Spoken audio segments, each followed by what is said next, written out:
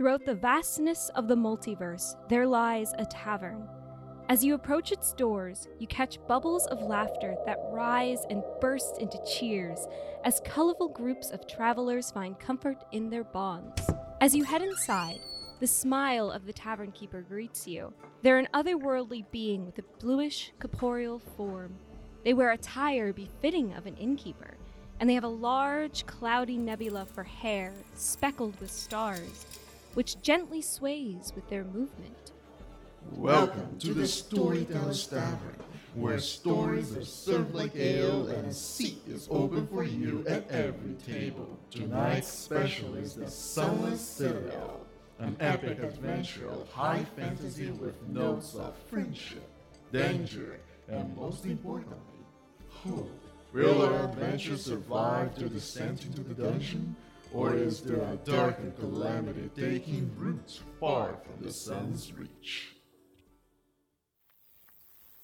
It is almost the end of the morning, close to midday, when you guys finally arrive back to the outskirts of Tom's Rest. By the peak of the treetops in the distance, you can see just the very top of the temple for the cat lady, Cat Castle. As we get close, Methuselah is going to get close to Seeker.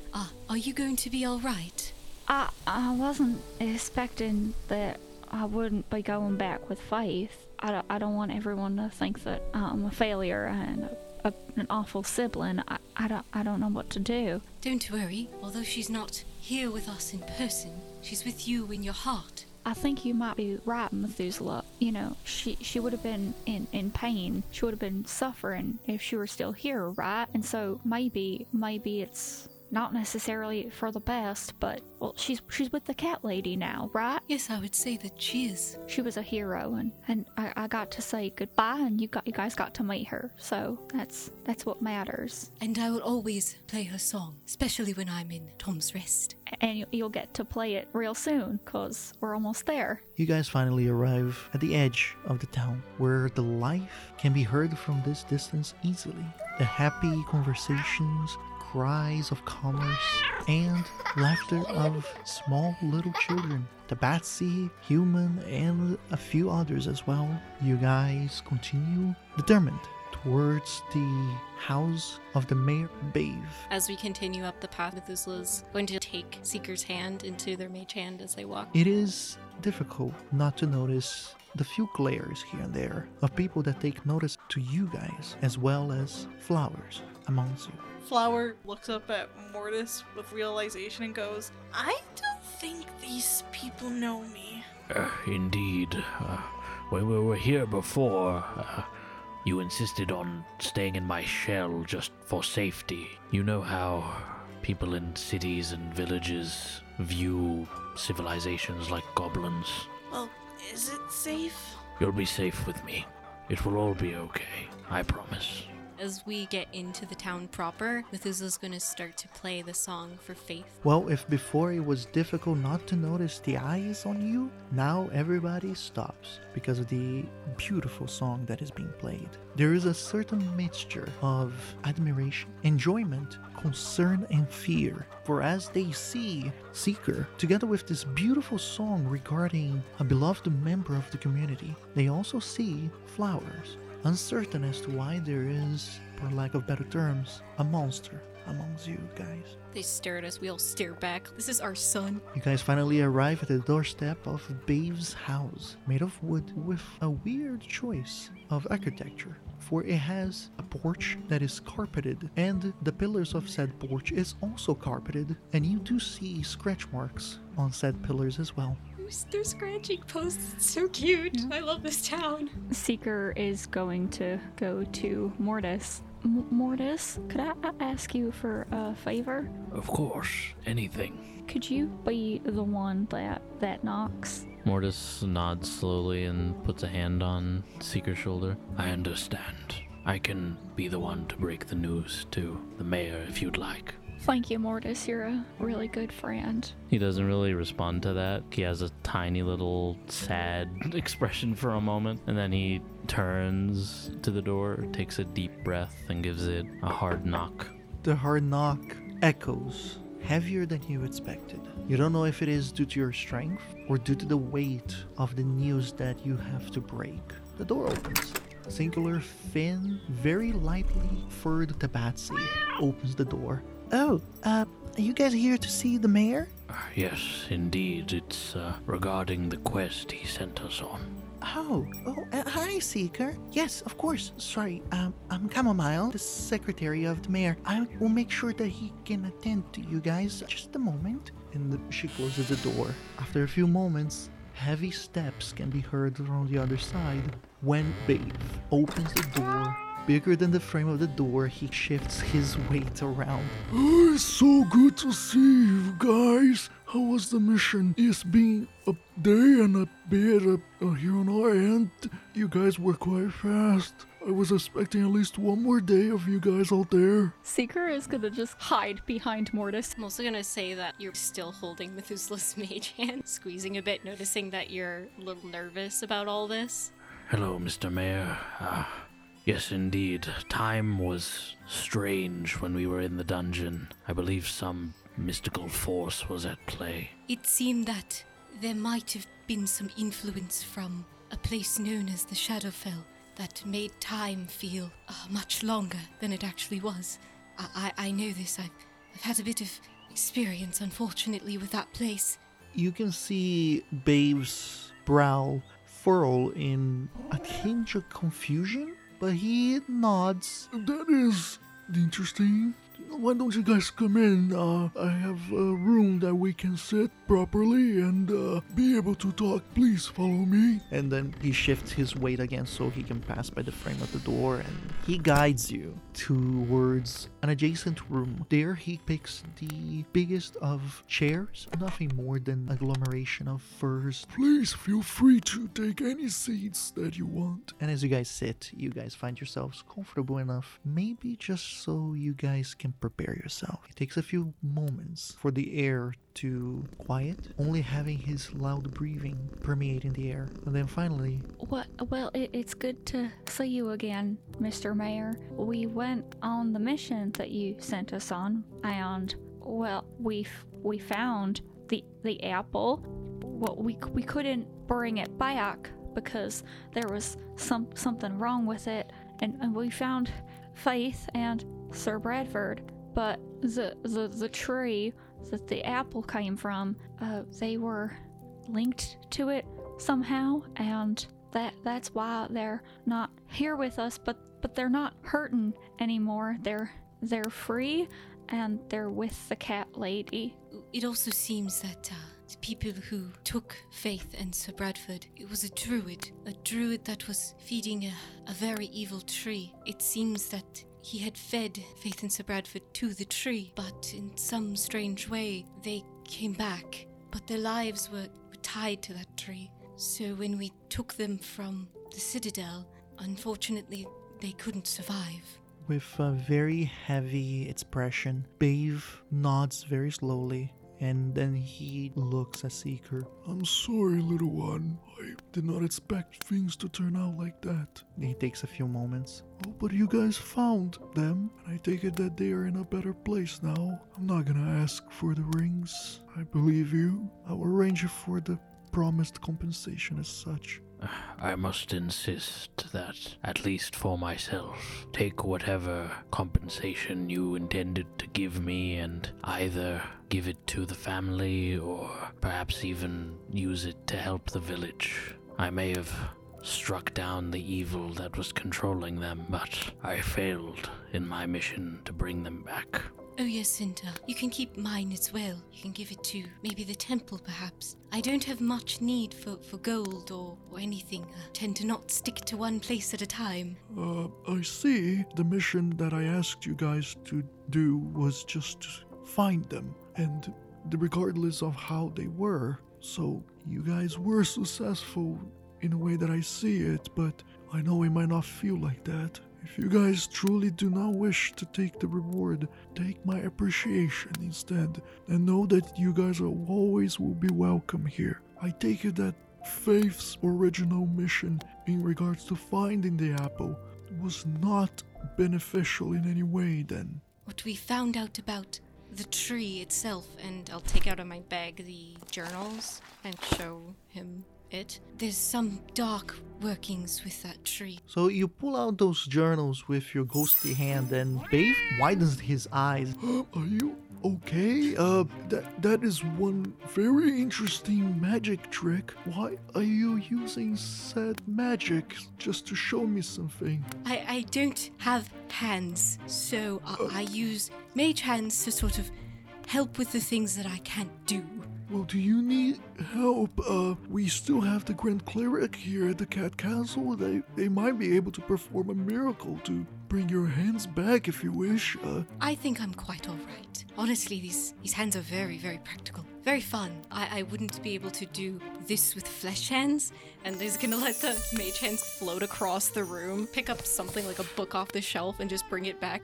I don't even have to move. I can just let my hands do all the work. With your passive perceptions, you guys are able not only to see and understand the face of confusion and a bit of apprehension, but you also notice that cat instinct of fixation towards the hand as it's moving. Well, that seems neat. Seeker, you guys are bringing a prisoner with you from the Sunless Citadel. We didn't take any prisoners. Flower, would you like to introduce yourself? Flower sheepishly stands up. You don't know me because I was actually hiding in Mortis's shell when I first came here, but I was also interested in going to the Sunless Citadel. I was just really nervous about being out and about in a town. My name is Wildflower, but people just call me Flowers. It's nice to meet you, Mayor. As Flowers is explaining this, you guys do see the quick eye darts towards Mortis as he is both surprised that this happened and at the same time concerned. Nice to meet you, Wildflower. Did you help Seeker and their companions in the Sunless Citadel as well?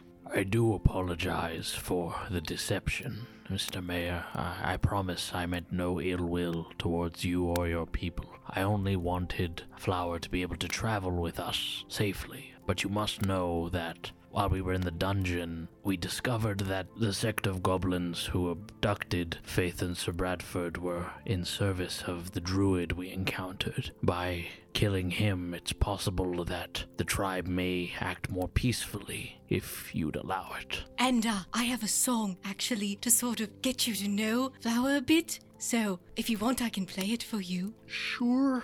And then he stretches his arm to the side and starts scratching a bell that he has near him. When the bell stops ringing, Chamomile appears.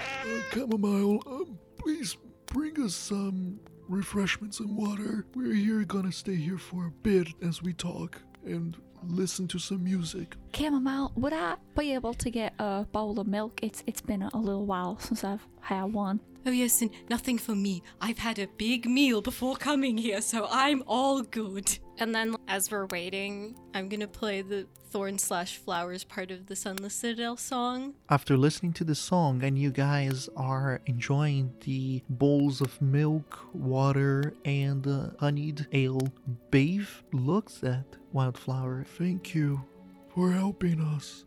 I do have to say that I hope your moments here with us are pleasant. I will not lie, it might be more difficult to some to accept what I will say about you, Flower. You're the nicest and most noble goblin I ever met. I am willing to accept you in our community if you so wish. Thank you.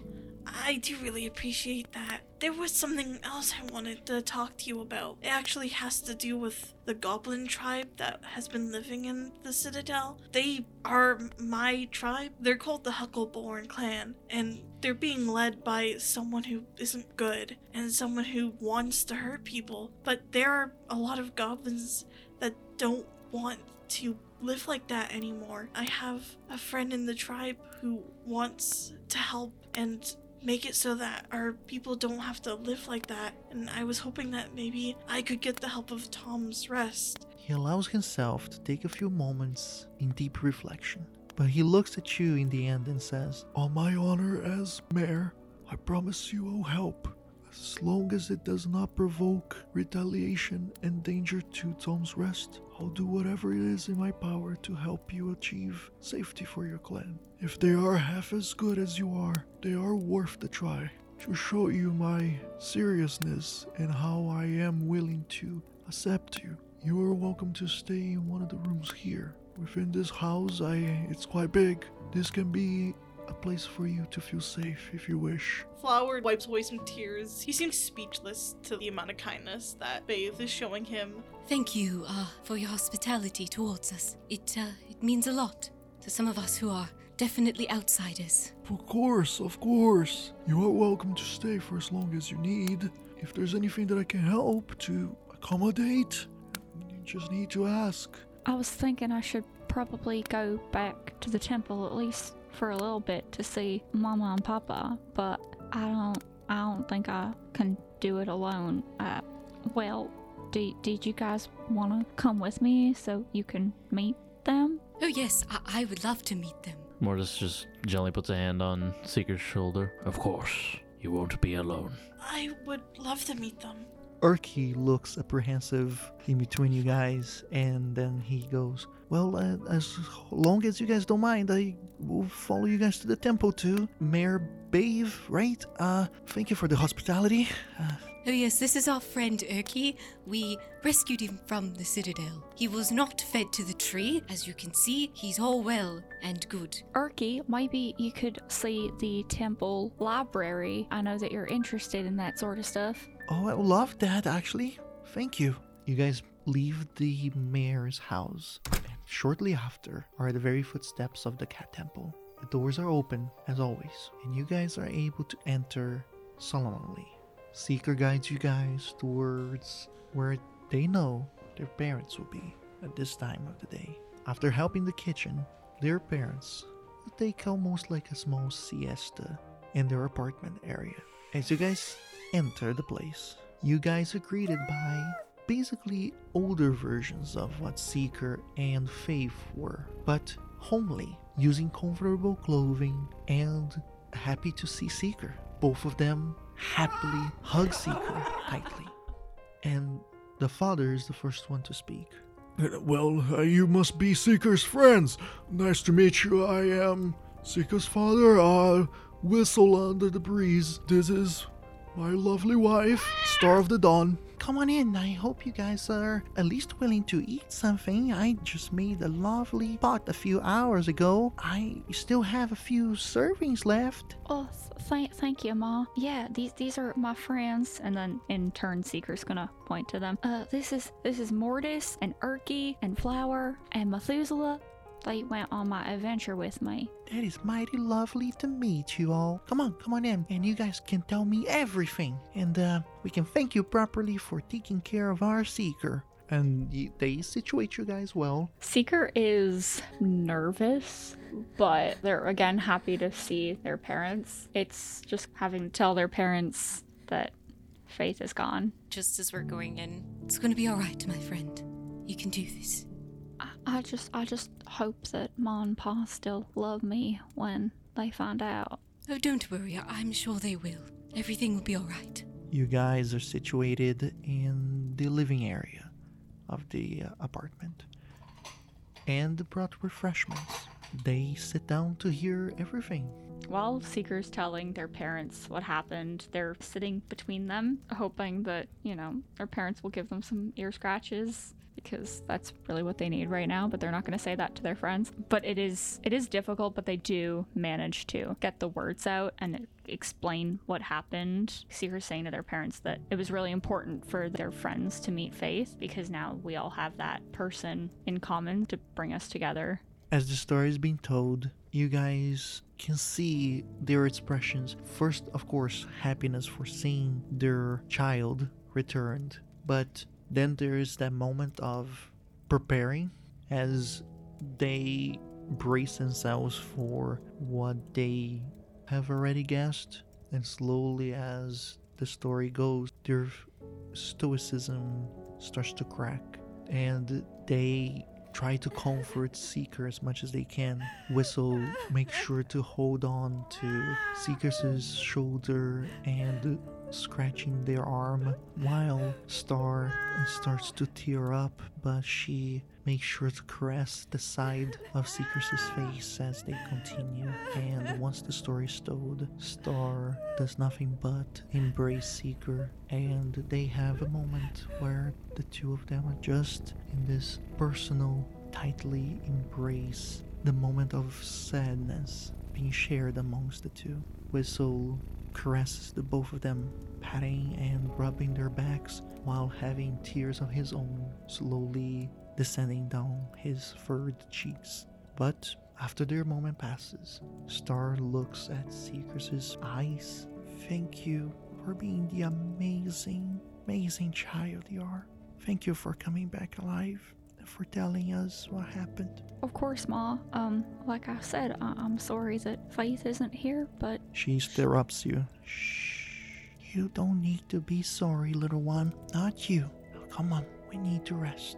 We all need to rest. And later we'll play. We'll play for Faith to make sure the cat lady takes care of her and plays with her too.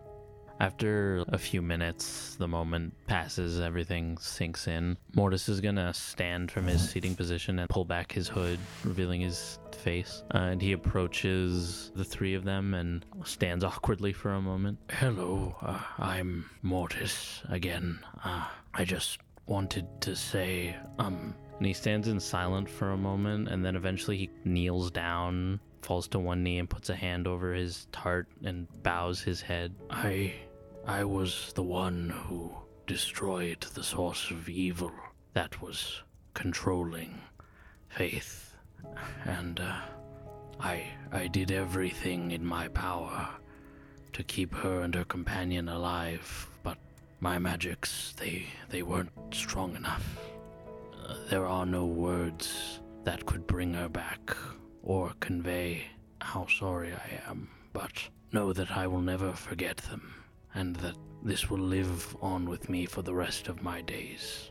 The two of them acknowledge you by making sure to look at you, although Star is still a bit too deep within that moment of sadness and grieving to be able to say something. She does try as she opens her mouth, but words don't really come out. Who does speak to you is Whistle, as he does stand up and he extends a hand to you and he goes, Come on, don't do that. It's not your fault. You were doing your best, and I know this to be true. I'm good with people. I can see good people when I meet them. Come on.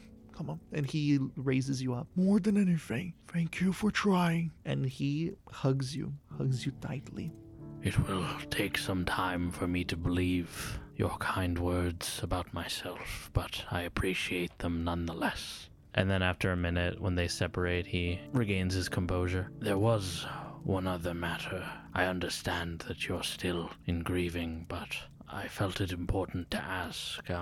In my travels with young Seeker, I witnessed their strength of conviction and discipline. They have the will of a paladin. They've expressed to me that they wish to pursue the path of the paladin, though I know it may be difficult to trust me with another of your children. I was wondering if you would allow me to train with them for as long as I stay in Tom's Rest. It would not feel right doing so without your blessing. Whistle, hearing those words, provides a very wide smile. But before saying anything, he makes sure to look towards Star. And Star, still within her moment of grief, she does express happiness through a smile, and she nods with her eyes closed, so proud. And that's when Whistle turns to you and says, But of course we would love that. We just ask one thing, if it is okay. May the training be here in Tom's Rest. We might be feeling a bit overprotective right now. Of course. I myself plan on staying in the village for as long as Seeker needs me. I see in them a potential that is just waiting to be unlocked. They will be the greatest protector Tom's Rest has ever known. Trust me. Oh, we know. And they look proudly at their child, Then, in a few moments, they're thanking all of you guys one at a time. Once we all leave, and it's Flower and Methuselah and Mortis and Urki, Flower looks at the others sheepishly. I'm actually really beat from the day. I think I might go back to Babe's home for some sleep, if you guys don't need anything else from me. I think we're quite all right. I was thinking of going to play some songs in Cat Castle, you know. Undead don't really get tired and all, so I don't mind staying up and enjoying the night. I don't mind listening to your songs, Methuselah, before I go to the library. I spoke on the way here with one of the acolytes, and they said that the library is open until nighttime, so we still have a few hours. I hope you all enjoy yourselves, but I have a grave task I must accomplish for the sake of Sir Bradford. Don't worry, Mortis. When we get food, we won't forget to put the bowl under the table so that the spirits may gain sustenance. Despite everything, Mortis's stoic demeanor cracks for a moment. He has a small smile. See that you do, my friend. And then, without another word, he takes off. As I'm walking off with Urki, Oh, I have to tell you all about this very interesting ritual. After leaving the rest of the group, Mortis asks around to see if he can get an audience with the head cleric of Cat Castle. One of the acolytes do say that the head cleric is available. They are just finishing some small prayers in the playroom, and they guide you there.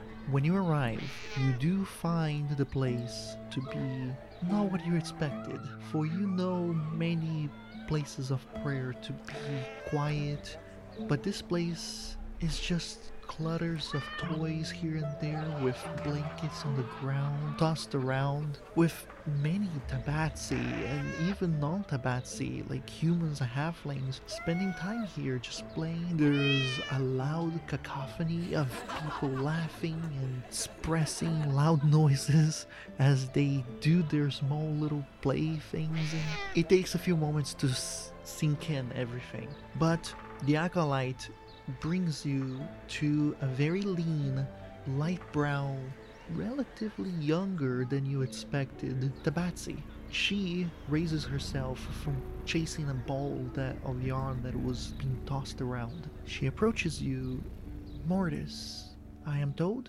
Yes, indeed. It is an honor. And he bows respectfully. She bows as well, to show you the same reverence.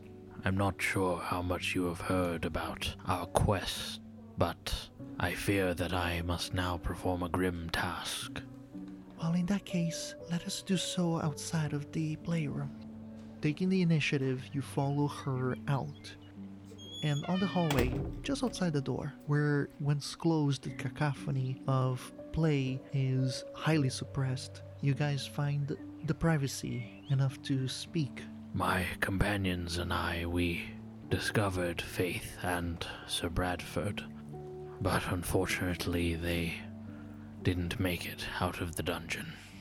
Her face is washed over by an intense feeling of sadness, but her composure is stronger. Well, at least they are playing now with the cat lady. And rest assured, the evil entity that was controlling them, I destroyed it myself. And, with his last breath. And then Mortis reaches into his cloak and pulls out the sheath of Shatterclaw. He bows again, presenting the blade. Sir Bradford requested that I return this to your care. I thought it my duty to honor his last wish. She hesitates a little, but then she do grab the blade from your hands and brings it close to her chest. I have nothing but gratitude from you. Thank you. You have nothing to thank me for. I only did what I had to. I only regret that he could not be delivering it to you himself. Sir Ryan Bradford was very devout, a bit too serious for playtime, but he was still very devout, and he had a very, very kind heart. I'm just happy to know that now he can play to the fullest. Don't feel regret. Pretty sure he chose you because he saw goodness in you. Well, I hope I lived up to that expectation. I am sure. Then she turns to the side to give the acolyte the blade. Before she turns to walk away or something like that, she looks at you very intensively.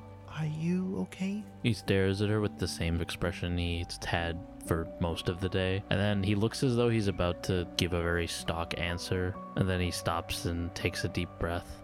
In truth, no, not at all. I failed them.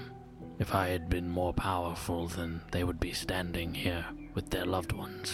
I will live with that burden for the rest of my life. I'm not okay, but I have hope that I will be able to use the remainder of my life to help others in their honor. That is a very good mindset to have. Although, I do feel you're being very hard on yourself. If I may suggest, of course you do not have to, but I think you should. Come on inside. She opens again the playroom and the cacophony just rises again, almost overtaking the place. Can I pray a little? Well, I'm not sure how much energy I have for such things, but perhaps the positive atmosphere would do me good. And then he follows her into the playroom. You find yourself a little bit out of place at first, as there's absolute chaos all around you. It is the equivalent of being inside of a hurricane. You find yourself sitting down in a corner as you just observe the everything in high speed. But something catches your attention as a small ball of yarn bounces close to your left foot as you're sitting down. To then a little Tabaxi child to grab the yarn in front of you without looking at you, only to then realize that you're sitting there after they caught it. Those big cat-like eyes are looking at you intensively. Mister, don't you want to play? And she extends her hands holding the ball of yarn towards you. He has the same expression of sadness for a moment and then eventually turns into a small smile. I suppose I need to learn from the master. And then he takes the hands with the ball of yarn. Biggest smile you can imagine is then expressed in the little girl's face as she runs away from you just to create space so you guys can start playing.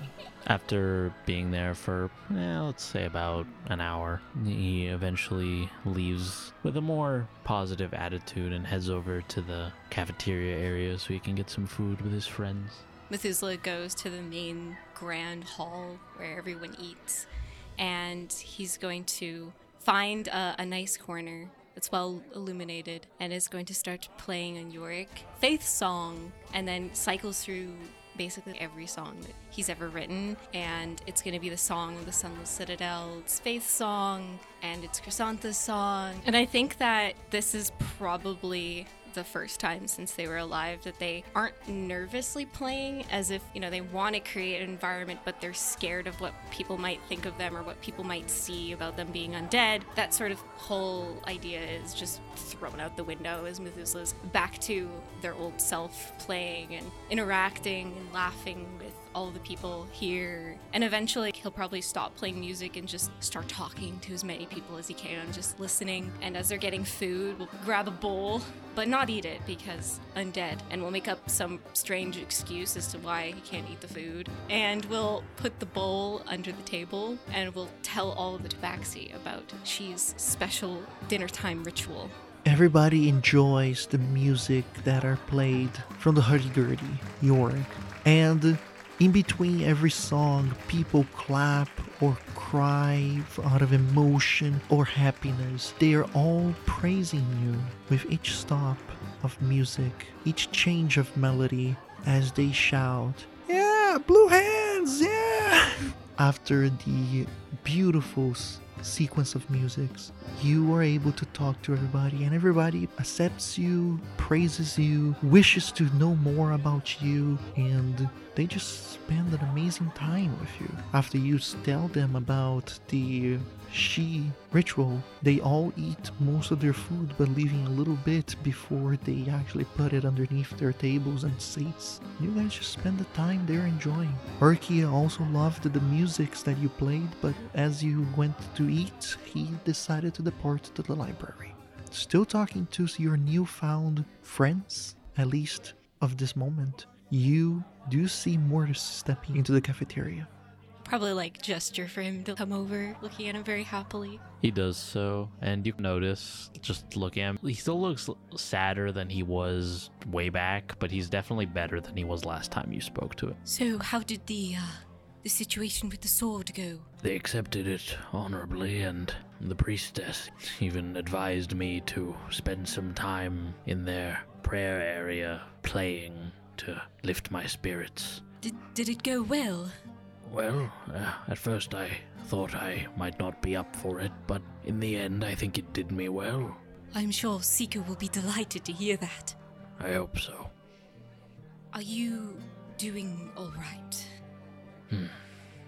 Well, I'm not sure if I know how to answer that.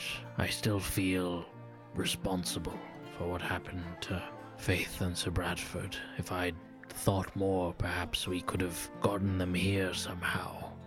Even though I know that thoughts like those will haunt me, for right now, in this moment, And he takes a moment to look around the room at all the energy. I think everything will be okay. I think so too.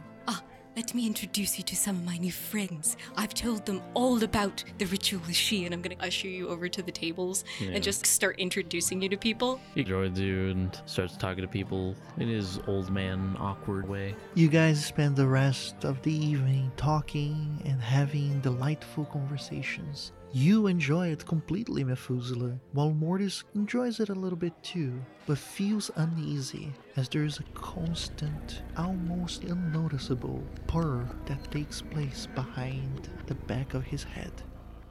Then it comes the next morning. You guys start to engage in the routine of the lifestyle here of Tom's Rest. No more than a day or two after, Urki takes his leave. Make sure to say goodbye to each and every one of you. Make sure also to get all the necessary supplies for his travel. And thus depart Tom's Rest, heading east towards his homeland of Ion. Things get calmer as time passes, and rest starts to become comfort to you who has suffered quite a bit in your adventure. Woody, describe to me what happens with Flower from here on. So after all is said and done with the party settling into Tom's Rest, Flower doesn't really know what to do with himself. He struggles with managing his own memories and the memories of Thorn that have all returned to him. Ultimately, he decides that he's going to stay in Tom's Rest for the time being. He spends months regaining his footing in reality and coming to terms with everything that's happened to him. It wasn't easy, but with his friends by his side, he's able to get a better understanding of who he is. During this time, Flower also makes contact with Ringa. With the help of some other goblins from the village who also disagree with Geld's way of leading the Huckleborn clan, they begin closely working with the community and temple of Tom's Rest to begin establishing a safe place for the clan. It takes about a year for Ringa, Flower, and a large majority of the Huckleborn clan to confront Geld and his closest enforcers. You remember as if it was yesterday, due to how difficult the whole situation was, but in the end you knew that it was for the best. You knew that although very little, it was a little bit of justice that you got for yourself. You remember that it was at night, just after the sun had set, when you were brought forth to the middle of the encampment of the Huckleborn clan by Ringa and Ringa's group of goblins to where Geld was being held. It took quite a bit of while. And you know how hard Ringa worked to be able to slowly change the mindset of all the goblins, younger goblins. But finally, it seems like things were taking a change. You guys knew that this change could not be official till Geld was dealt with. Thorn approaches Geld as him and his enforcers are on their knees and tied up in the center of this encampment. Ringa and his gang of goblins who have helped us are sort of waiting to see what happens next. Flowers goes over to Geld. You have a choice, Geld. Exile, and Flowers looks down as if he doesn't want this choice, but he knows it has to be done. Or death. I should have killed you a long time ago. But then defiantly he looks up to you. I'll leave. You happy now, Flowers? Does that make you feel better? You know it didn't have to be this way, but You just want to kill. But that isn't what this world is going to accept for much longer. This world doesn't deserve us, and we deserve more. If you guys want to be hiding again, fine. But me, and then he looks at the 4 or 3 guys that are left of his stubborn-minded group. Me and the rest here are gonna actually make a name for ourselves. Just you watch your back, though. With that, Flowers just allows Ringa and his enforcers to make sure that Geld and his group leave once Ringa has returned to the village, and there's this uncertainty. Flowers looks at Ringa. Now it's your turn to help them. No, I can't think of anyone else who's more deserving to lead. Ringa sighs a little, but he places a hand on your shoulder and says, "It's actually time for us to lead, Flowers. Not just me. I'm old. I will do my best, and I'll continue to steer and guide the rest of the clan here. But there will be a point where I won't be able to do it any longer. That's why we need to lead. I know the work you have been doing in Tom's Rest, and I believe we can work.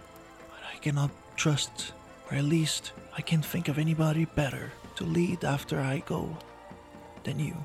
Flowers looks very flattered. He goes, "Thank you. I'll do my best. Hopefully when that time comes, I'll be able to focus everything I got into the clan. Right now there's some other things that I need to think about, but thank you." "Of course, you take your time, man. Now, there's a little work to do." And with a reassuring smile, he lets you be. With the generosity of Tom's Rest, the clan settles at a more permanent residence close by, still choosing to remain tucked into the safety of the nearby forest. Now, with a community that accepts them nearby, the clan begins to thrive. Over the next few years, Tom's Rest and the Huckleborn clan become more intertwined as the two peaceful groups expand and flourish. With his clan safe, Flowers begins focusing on himself. With a stable mind, he begins studying magic again, determined to reclaim his abilities as his own. He learns the art of enchantment, channeling his once chaotic magic into a beguiling and fantastical charm. He has a new determination to him, as he realizes that he no longer wants to run from Marquis Citadel, but rather find a way to beat the Archfey at its own game. When he is not helping Ringa with the clan, Flower buries himself in research about the Fey. He studies their history, their magic, their way of being. To defeat this enemy, he wants to understand it. His research spans years, culminating into a breakthrough when the moment seems too late. Armed with knowledge, Flowers vows to save his found family and put an end to the Marquis' masquerade evolutions. Ash, what does Seeker do from here on out? Well, following spending some time with their family, they are going to go back out on the road with their friends for a little while, spending some more time together, adventuring a little bit. The crew hears of these gauntlets of ogre strength, and as a group, we decide to pursue them, knowing that Seeker needs to become a little bit more physically strong to achieve their dream of becoming a paladin, and they feel ready to become a paladin. They just lack that extra push because they're very lean. Through this, Mortis has been coaching them and teaching them about oaths and how a paladin's power works, and they have an idea of the oath that they want to make. Following the fight with the ogres for the gauntlets, that is where we find them with their friends. You finally feel you have reached the level that is required for you to take this oath. And this feeling is just reinforced by the reassuring statements of your mentor, Mortis. Mortis has been saying that you have grown a lot, and he thinks you're ready. Everybody has gathered in this very ostentatious day, celebrated and hosted by the Temple of the Cat Lady, with the strength of the entire population of Tom's Rest, to celebrate their new ascended hero. People from afar have come too. There are members of the Huckleborn clan here, led by your best of friends, Wildflower. Methuselah, who has gone and come every now and then, has made sure to be here present. And even Urki has taken a very long trip all the way from the wild forest of Ion just to be here for you. It's a very special day, and you feel deep within you it's gonna be one to remember. Hey Mortis, you got the gauntlets, right? That's the 3rd time you've asked. Relax, you'll be fine. Well, you know, someone might have taken them. Well, I mean, I'd be the most equipped to take them. Mortis puts both hands on Seeker's shoulders. Breathe. Everything will be fine. It's normal to be nervous. Just know that I have full faith in you. A brief look of sadness is gonna cross Seeker's expression.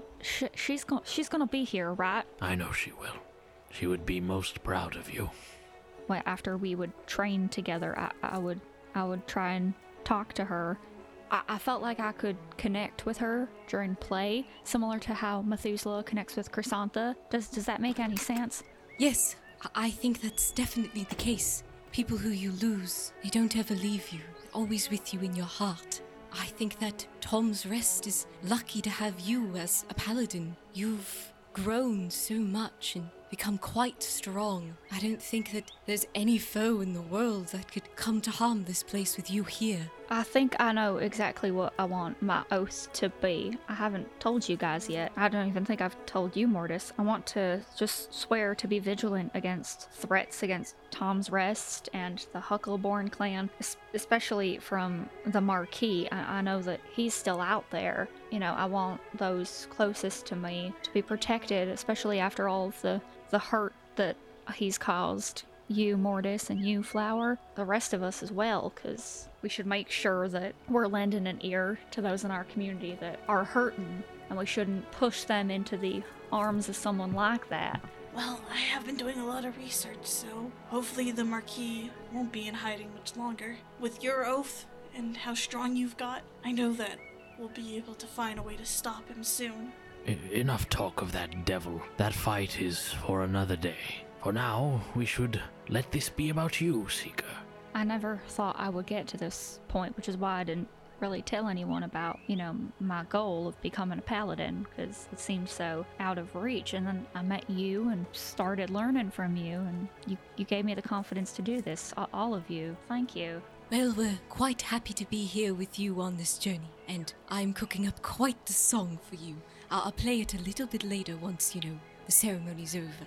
I can't wait to hear it, Methuselah. You know I love your music. I think you'll like it a lot. I'm gonna love it. Mortis puts a hand on your shoulder and smiles, and looking at him, you can tell it's a somber smile, despite the moment. Seeker, from the day I met you, I knew there was something special about you. And I have no doubt that you would have reached this point even without me. But if the legacy of my existence as a paladin is culminated in your training and all the wondrous goods you will do, then I have truly lived a worthy and complete life.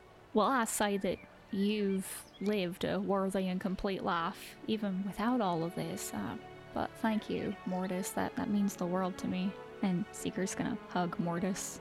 You guys see this small little frame of Urki opening the door. Oh, that's where you guys were hiding? Come on, everybody's ready.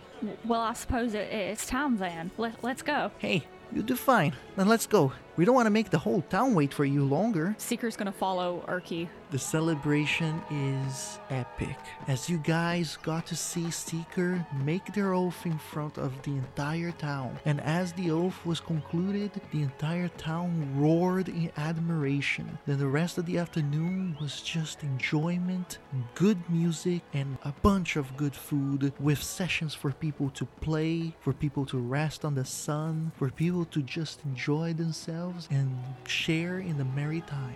After the celebration calms down a little bit and everyone's just relaxing, Mortis walks over to Seeker. He seems to be holding something under his cloak. I have a little gift for you, my friend. Well, you already gave me the gift of all of that training, Mortis, and all your time and energy. I couldn't ask anything else of you. Well, consider this an ascension gift, as you've properly gained the role of paladin. I recall you saying that you might need to get yourself a new weapon, and I spent some time with the blacksmith and had them forge this for you. And he pulls out a large, fancy sheath containing a new rapier. Mortis, I don't know what to say. You didn't have to do this for me, but I love it. And Seeker's gonna unsheath the rapier and just look at it. This is the most beautiful rapier I've ever seen. What about Lady's Mercy? Partially after faith, but also telling me to be merciful as well, where I can be. I think that that's a really important thing that I learned on our journey. I think that's a fantastic name for a sword. Song-worthy. I think it's wonderful. You know, I think it's finally sinking in. I'm a paladin. My friend, you were a paladin the day you swore to do better. I learned from the best. Would you like to hear the new song I have for you? Seeker's gonna clap their paws together really excitedly. Yes, please, Methuselah. Please. And Methuselah's gonna play loud and proud for everyone to hear the song of the new paladin and their new sword, Lady's Mercy. After Seeker officially becomes the protector of Tom's Rest, while this does mean that they never do find the original journal of the cat lady, that's okay with them because they take a young tabaxi under their wing, Mischief of the Night. They inspire Mischief to be the one to go out and find the journal, putting that story of Faith and Seeker and that goal that they had to find the journal into his little head. Part of the reason they were okay to give it up was because it was a dream that they shared with Faith, but now they get to pass it on to someone else because they didn't want to achieve it without being able to give it to Faith. Passing it on to the next generation of Tabaxi and Tom's Rest, it feels like a special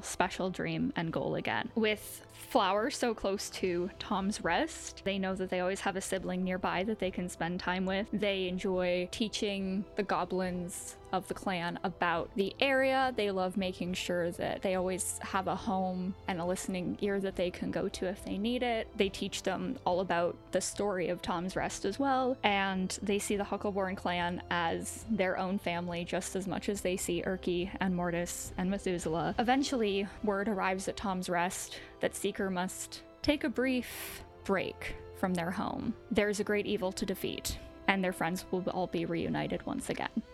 Katya, go ahead and tell us what Methuselah does in the future. After the party spends time recovering from their adventure in Tom's Rest, Methuselah will ask his friends to accompany him to his Soul Blossom tree, which is located south of the town of Bard's Beacon in a meadow of chrysanthemums on the tallest hill in all of the valley. The tree itself has grown massive in size, about as large as a red cedar fir, and this huge, beautiful branching tree has red bark, white leaves, and these blooming golden flowers. It's been a long time since Methuselah has tranced, and I think that they really haven't willingly closed their eyes in a long time, in fear of what they might see when they close those eyes, or maybe never waking up again. They're gonna approach the tree, leaving their friends likely at the bottom. They've probably brought a picnic and a camp because Methuselah's not really sure what to expect when trancing by the tree. There's a hope in their heart that maybe in some way they'll be able to reach out to the soul of the person that they love the most. They know that their life is somehow connected to this tree, and they hope that because of the love that they shared with Chrysantha, that will be enough. So Methuselah will walk up to the tree slowly and place their hand on it and feel the bark and the strength of it, and then sit down in the shade, listening to the wind and the breeze just through the leaves. Close their eyes in trance. They take those moments of silence as his friends respectively wait to let Methuselah have their moment. At first, it's no different than any other moment of Methuselah quietly sitting within the depths of their mind. But then something shifts. Within yourself, you feel warmth, which is a different kind of warmth from the feeling of the exterior, of the outside. And deep within you, you feel that something changed. Opening your eyes, the world around you shifted completely. No more you can see the plains of Sentry Soul and the huge mountain range in the distance. That is the Bronze Peaks. Instead, you see an endless sea of golden grass with an eternal sunset in the very horizon, which only intensifies that golden color in front of you. You instinctively stand up, looking, mesmerized by the paradisal picturesque scenery in front of you. Take a few steps forward, only to realize that your clothing has changed. Your clothing is just like the one of memories ago, long time, not debauched by age or by the Shadowfell, and your skin is like it was before. The only difference is the fact that your hands are not like it was before. Instead, they have a glowing white silhouette on it, vibrant just as intensively as the sun in the horizon. And then you hear a rustling behind you, footsteps, and for a moment you feel your heart beat once again at the expectation of what it is behind you. What do you do? I turn around. Looking back at the tree, you see the most beautiful sight you have ever hoped to see. The face of your beloved Chrysantha, bathed against golden light that only enhances the beauty of her hair and the shine of her armor. She is exactly like you remember long, long time ago. I think I take just a moment to just take you in, and then I say, Chris, I'm sorry I'm late.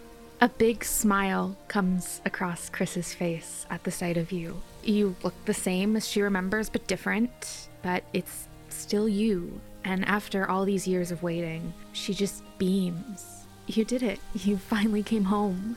I'm here, and it's so good to see you after all this time. Did you see my lanterns? I saw all of them. They were so beautiful. And there were so many. The whole town. It was wonderful. I never stopped waiting. Not even now. I've never stopped waiting for you. And I've never stopped looking. I missed you so much. I missed you too. I wish that I hadn't left. I know that you wanted for me to stay with you. But I didn't listen, and it was my fault. It was not your fault. Things happen, and you left, and I was upset, but you came back. Doesn't matter how many years it took or how it happened. You came back to me. Just as beautiful as the day that I left. I have so much to tell you about the people that I've met. I found friends now. Friends that have helped me understand the truth about what happened that stormy night. There's Mortis. You really like him. He's a turtle paladin from Lestry, from my home. And Seeker, a tabaxi, rogue, so wonderful and bright, just like you are. And Flower, a goblin, so creative, such a great mind. All these people, they're my new family here, so, you don't have to worry if I'm going to be all right. I have all the time in the world to hear your stories. I'll be happy to tell them all. With that end of conversation, the two of you move towards each other, as natural a feeling as breathing. You guys finally embrace and hold each other tightly in the bonds of your love, like was always meant to be. And what of you? What happened? You got better, and then tell me. I went looking for you. I found our friends. I found Callisto. I found Ophelia. None of them knew where you were. So I waited. I went back to where I last saw you, and I stayed there. I watched as they made a life for themselves there. These people, a town was built there. They made me feel like I was a part of their family as I waited for mine to come home. And I tried to light the way so you could find me again. The town it's really something else. I wish I could show it to you now. It's so big and beautiful, and all of them seem to really care about helping others. When I arrived there, I heard the story of the lost bard and the warrior flowers. Of course, it's been 300 years, so they didn't really quite know your name, but the heart was still there. I really couldn't find it in me to tell them who I was, just because I want that story to stand as another testament of love and kindness, and so that people who are lost can always find their way. I wouldn't want what happened to me to happen to anyone else. It was my mistake, but it still wasn't easy. My bard, my storyteller. You make sure that those stories end with the lovers finding each other once again, no matter how long it took. That they know that you came home to me, and that I waited, and that we found each other. And make sure that there's that hope, because hope is what kept me going. It's why I'm still here. It's why you're here.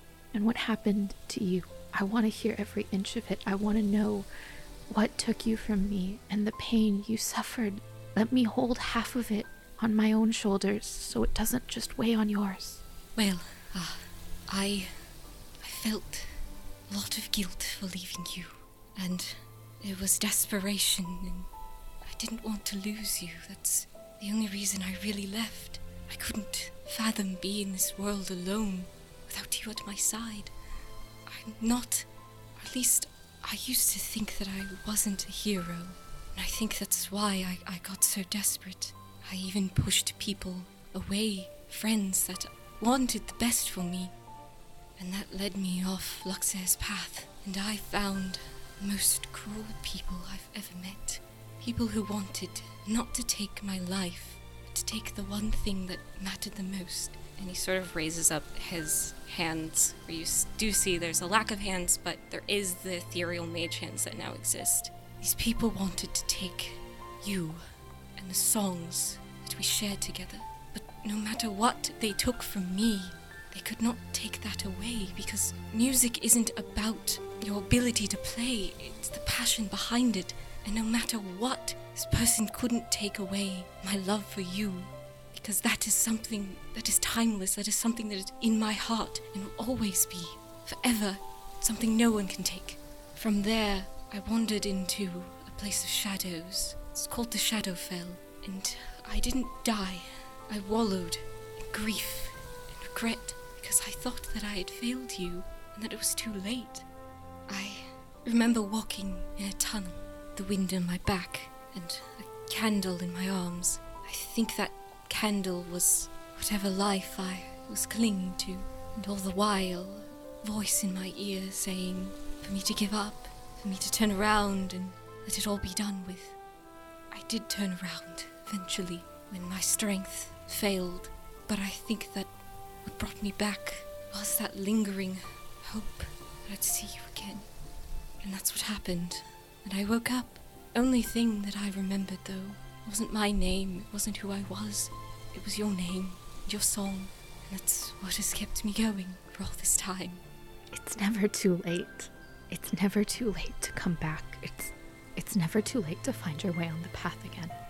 You found a new home, the same as I did, but that doesn't mean I'm any less your home or you mine. I have so many stories of the years to tell you, and I know you have them to tell me too, and we will. We have the rest of eternity to tell them. We do, and I can't wait to hear everything and share songs of it with everyone in the world. I've been given a gift of life again, and I want to use it to share your song to every corner of the world that I can, for as long as I have, because I love you so much. Use it to share our song, me and you, and your friends. No part of your life is worth more than the other. Let me share your heart with them. Promise I will. Whatever's left of me, and all that I am. Whatever's left is enough. It's all I've ever wanted. Methuselah stays with Chrysantha for a very long time. I think longer than he had originally anticipated staying there. Maybe staying for a day, listening to stories, and talking about their adventures. And there are moments where they just don't even have to talk. They just being together in each other's arms. It's enough. And then every year, Methuselah will travel to the Soul Blossom Tree and spend time with his love, sharing the adventures and song and stories that he's had over the many years of his life. Sometimes he'll spend days on end, months, and even years meditating under the tree. He'll spend longer times, especially after the family that he made in the Sunless Citadel moved on or passed on. When he visits for long stretches of time, nature itself envelops his body in the trees, roots, and flowers protect him. And then when he's, done visiting, he'll dig himself out of it. Each time he visits, I think a part of his soul remains there. There's a longing for Methuselah to stay with his muse. And so each time he visits, a magpie flies out of nowhere to the tree and stays there with Chrysantha. And over the years, more and more magpies are there with her, chattering and singing and keeping her company. And in the material world, Methuselah is physicality even starts to change with the influence of the tree. It becomes more tree-like as time passes.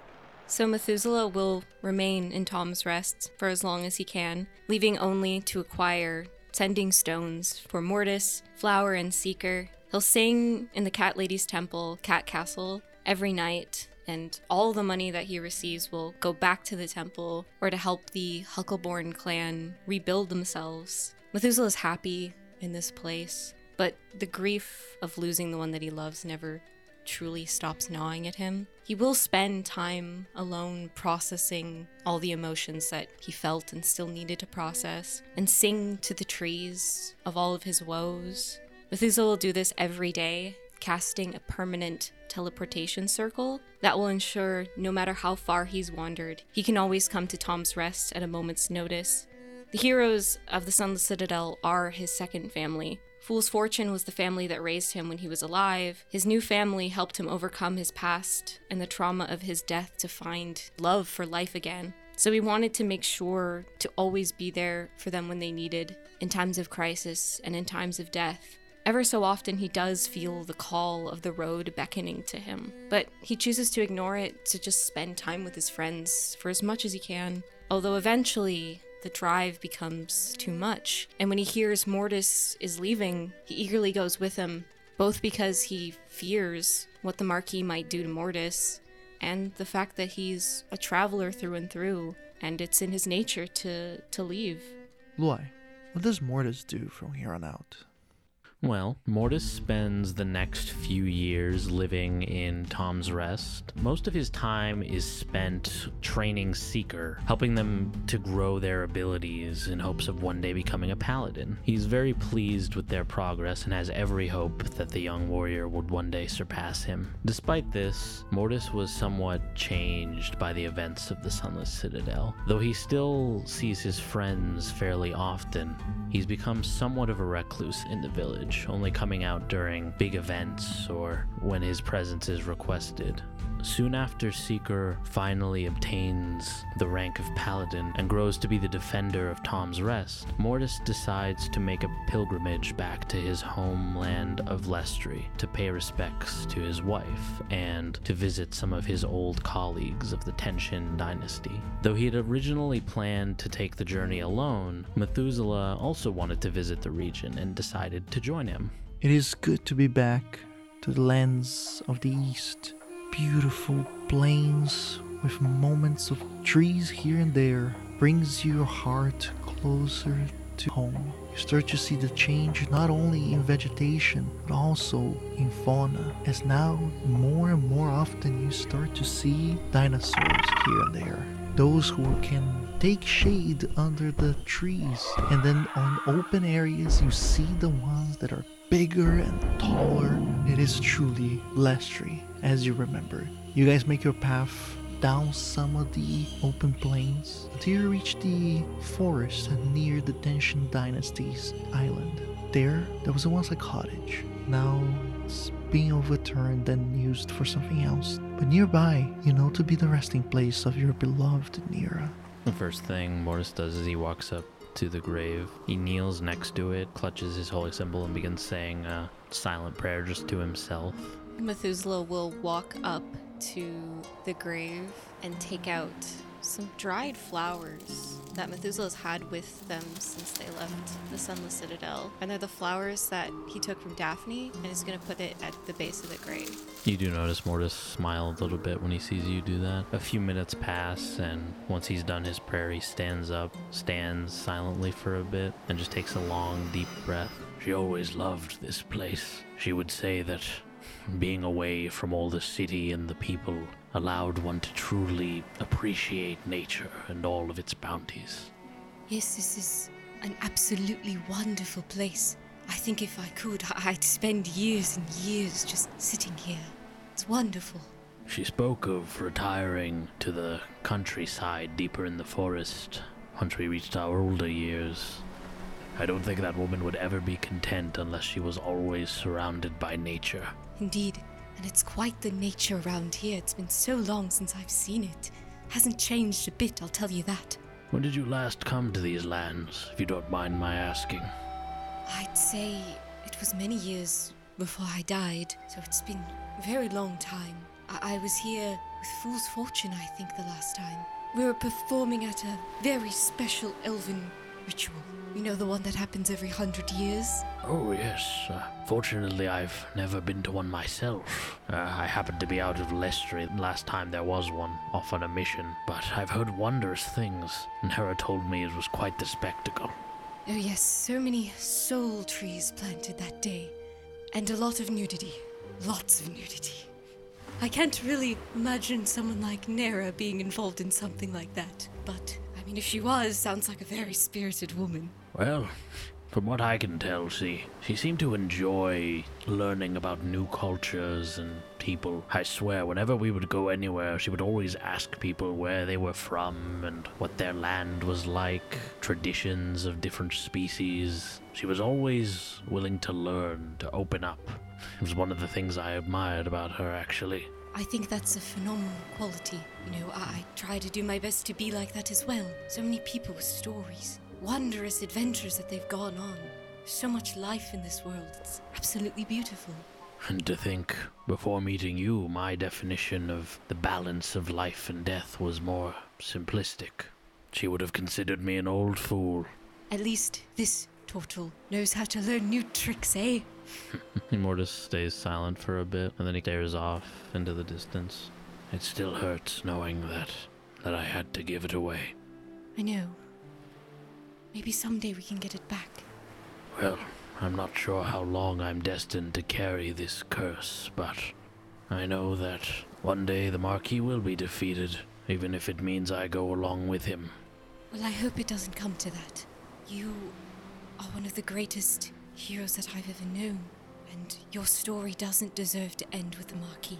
Fate has its own agenda, beyond what either of us can control. I wonder how she would have felt about all of it, me taking on this curse, and even after all these years, I feel like I'm lost without her guidance. I know how you feel. I know without Chrysantha, I feel like I'm half of a person. But, I know I can't speak for her, but I imagine she'd understand what you had to do, because you did not do it selfishly. You didn't do it for power, you didn't do it for yearning or for the Marquis's agenda. You did it for the people that you care about. And as burdensome as it is, I think that that's incredibly noble. I know you might not feel that way, but everyone thinks that you're a hero for this. Well, maybe one day I'll feel like a hero. Before you guys made your way towards the city that is home to the Tension Dynasty, for you is quite the homecoming as you are greeted by the lively city-like village, and the life in it is fast-paced. Maybe the commerce has increased ever since you left it, or you remember being quieter. For you, though, Methuselah, you remember being in these parts a long time ago. What is new to you is clearly the road system that is relatively well paved, where before there was barely goat trails. Is also new the little amount of buildings and households that borders the very edge of this coast, as if the coastline and the island was pulled apart and the city was divided in two. You know, and so does Mortis, that the original Tension Dynasty is the one in the island, and little by little it has expanded out. You guys find yourselves looking for a place to rest, for the walk to this village was not a short one, finding yourselves within an establishment akin to a tavern or a bar, but this one, it has more of the tension feel to it, as the place is better situated for you to sit on the ground instead of actually sitting on chairs and tables. You guys finally call an order for food and drink, mainly for Mortis, when Mortis, you hear the laughter that brings you back. Huh, funny. I think that happens to be one of my old mentors, Kerr, or as he liked to be called, Kerr the Merciless. Oh my, that's quite a title. Well, he's a brash old fellow, just try not to get him talking, he has trouble stopping. Oh, I relate to that completely. You guys approach, and Methuselah, you get to meet an ancient turtle. A turtle that is pale, but mainly because of age, as even when it's drinking, it takes a very long time. It feels like Kerr is appreciating every moment. As they watch you approach, you see their facial expression change. Orders! Oh, good to see you. Come on, sit with me, boy. Who's your friend? Hello, Kerr. It's been far too long. I love it. I'm dying. This is Methuselah. I met them on my travels. Methuselah. Nice to meet you. I am Kerr the Merciless, Kerr the hero of the Temption Dynasty. He who has won the battle against the creatures of the deep east. He who has grazed the banner against the vile creatures of the swamp marsh. He who has conquered such glorious battlefields as the Bar.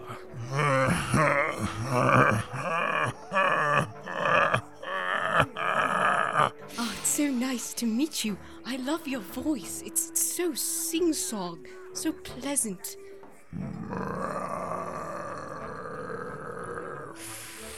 Thank you.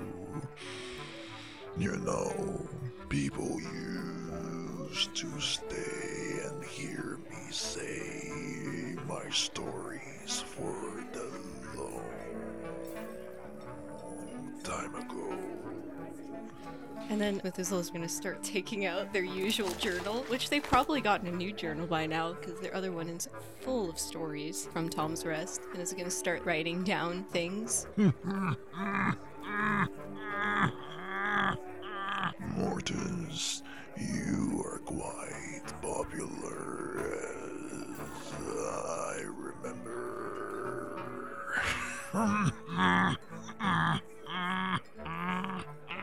Better to be popular than infamous, isn't that right, old friend? And then Mortis lets out like a really deep laugh, and for Methuselah, you could tell this is the most genuine happiness you've seen him feel in literal years, reconnecting with his people again.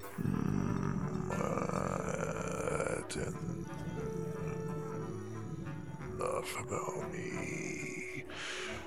Mortis, why don't you tell me about your stories? And while tightly gripping its lips together, he tries to raise his voice. Waiter, a new round for Kerr the Merciless and his dear friends. With a lot of disdain, the waiter on the side sighs deeply and says, "Yes, Mr. Merciless, I'll get you a drink. What do you guys want?"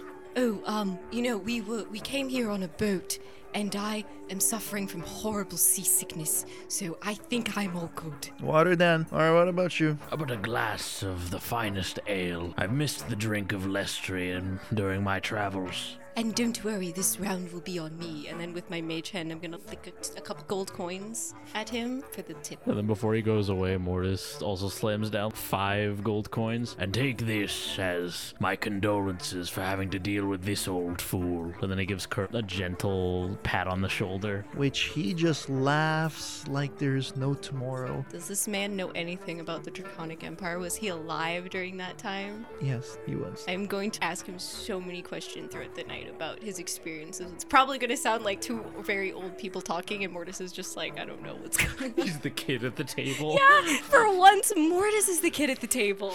And you guys start to tell tales back and forth until the sun sets and the sun rises on the very next day. Mortis sits politely, taking his, I think it's third drink at this point, and then eventually he gets up. Well, while you two old men are reminiscing, I'm going to take a walk for a moment. Try not to have too much fun without me. Sure thing, Mortis.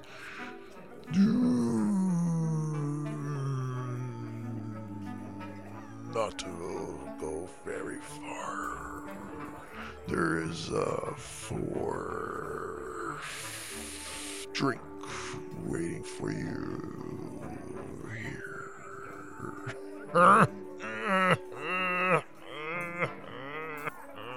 And don't you worry, I'll keep this one as entertained as I can. Well, you will try. And then before he leaves, Mortis pats Kerr on the shoulder again. Always good to see you, old friend. Try not to drown yourself. You know me. I say as you're walking away, Methuselah's going to say to the old man, Would you like to hear a song about Mortis that I wrote? Yes, I'll take that as a yes, and I'll play. So as you're walking away, I'm going to play Mortis' song.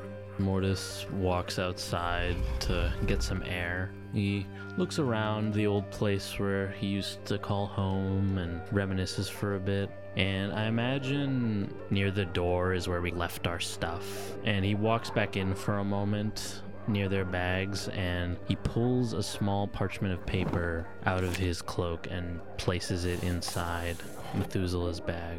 He looks up in the middle of Methuselah reciting part of the song that they had written for him, and he smiles a long smile, and it eventually fades away. Watch over them, old friend, as I could not. Stay safe. And without saying another word, he walks out of the tavern. He walks through the village for a bit until reaching the crossroads that leads out into the wilderness. He stands for a moment, contemplating. I will do what I must to end this. He cannot awaken again. Never again will you hurt anyone I love. Mortis clutches his holy symbol and holds his hand out. Almighty She, I call on you again.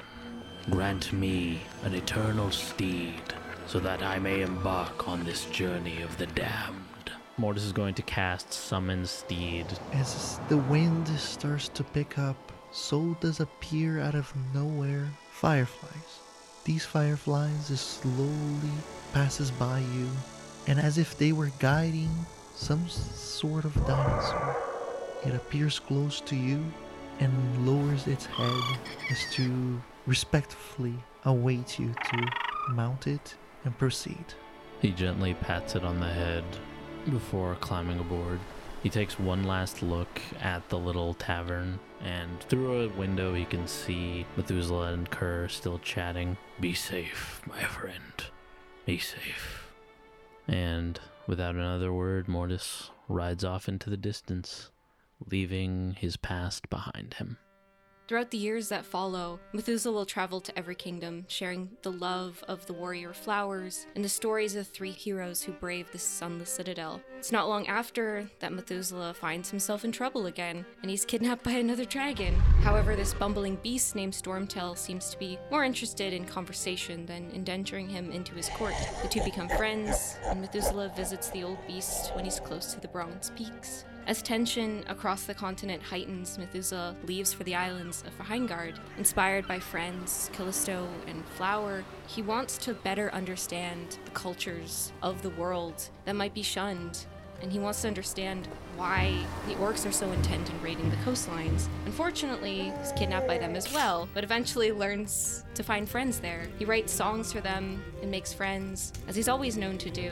However, in line, with his character again, his time in Verheingard causes him to miss out on one of the biggest wars in the continent's history. When he returns to the mainland, he's surprised to learn that the kingdoms came together and united under an emperor. He becomes a traveling celebrity as his songs are known across the lands. He's always sure to visit his soul tree, as well as Bard's Beacon, that has become a thriving city of the arts. When touring Lestri, Methuselah joins a public storytelling event called the Recital, which gathered the best storytellers from across the lands. It was hosted by a lonely Lestrian human named Chantrell Lahart. He piqued Methuselah's interest because of his mysterious personality, which reminded Methuselah of himself. So to learn more, Methuselah won the contest and became friends with this strange human. Over the years, he returned to see this recital and watched competition, seeing stories grow and thrive in this youthful brightness. Along with another winner named Ren, a high elf woman, the three founded the Amphitheater, an organization of bards to provide stories to the world. He was even introduced to Chantrell's strange son, who used stories to keep focused. After his human's father's death, the son became the figurehead, known to the world as the mysterious critic. Finally, Methuselah became the court ambassador to the emperor. He was summoned to the capital to see the emperor himself. After charming the human ruler with songs and stories, the two became dear friends. Now he spends a lot of time in court, but will often disappear without a notice to travel and visit his soul tree. It is many years after the Sunless Citadel, and within the court of the imperial capital, Corinthia, that the sound of a hurdy-gurdy embellishes the tales of long ago.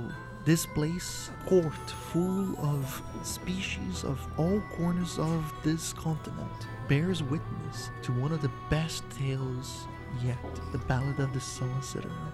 And as you finish the tale, Methuselah, describe to us how you look now. So, Methuselah has changed in the hundreds of years that it has been since the Sunless Citadel. He's become slightly taller, but you can't really tell because now he sort of has a hunch. His body's become more spindly and long, and the hair is just this huge, almost mane of hair that is full of chrysanthemums. They wear basically the Dark Warden's skin that has been repurposed as a cloak almost. And it's a cloak that has these like little slits where armholes would be. But Methuselah doesn't really need to use them because the mage hands play on Yorick. And on their face, they wear this white porcelain mask that has a bit of a smile on it. And around their neckline of the coat, there's raven feathers. As well on their shoulder, there is a very crusty looking vulture that sits there. And on Yorick itself, there's something new that's been painted on the back of it, which is the symbol of a lantern. And beneath it, there are two cats that are looking up and away. And underneath, there's a moth, which is the symbol of she. And beneath that, there's a small butterfly, and the wings are made out of flowers. So different from before, Methuselah carries on their shoulders years and years of stories and legends. And now as he concludes the story of the Sunless Citadel towards the Emperor himself, the deep voice of the Emperor boasts the question. Thank you, Ambassador Methuselah. But I beg to ask you, what happened to the turtle? Well, after I spent some time with that lovely hero, Methuselah's head turns downwards. Found a letter that he left. It said that Mortis intended to leave us all Tom's Rest, but couldn't find it in him to stop me from coming along. He felt the influence of the Marquis's power becoming too difficult to bear. He felt like he couldn't control himself and feared the pain that he might cause to the people that he considered his family. He told us to take care of each other and that we'd be okay without him. He apologized for leaving, but he said it was a journey that he needed to make alone. No one would be safe with him around. At least that's what he thought. With the curse of the Marquis waiting, hanging over us with bating breath. I know he didn't say it, but I think he intended to leave, to die alone somewhere, in a grand gesture to take the Marquis's curse with him and to stop anyone else from getting hurt again. But you know, I think our little group had a strange way to defy fate. And I think that the Marquis underestimated the power of friendship. But, my dear friend, that is a song for another time.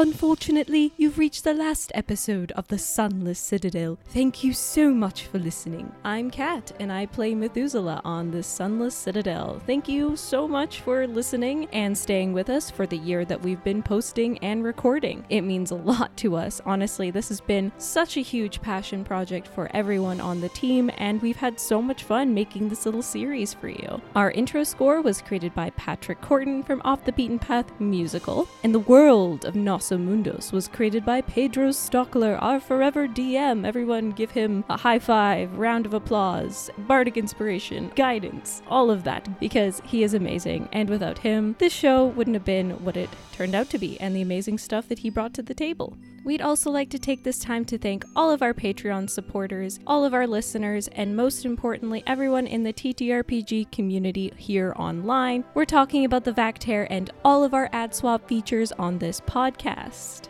We'd also like to thank Chris Delara, who made all of the art that you might see on our social media for all of our characters, as well as our YouTube visuals.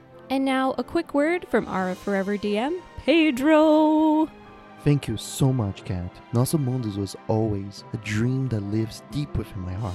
And to see you take shape in the Sunless Citadel has been truly a dream come true. I have more stories to tell from the world of Nossos, and with all the love that you people have shown me, I'll nurture it until it becomes much more than what it is now. Thank you so much. Don't forget to take this bardic inspiration for your next adventure. That's a wrap from all of us at the Storyteller's Tavern. Thanks again for listening.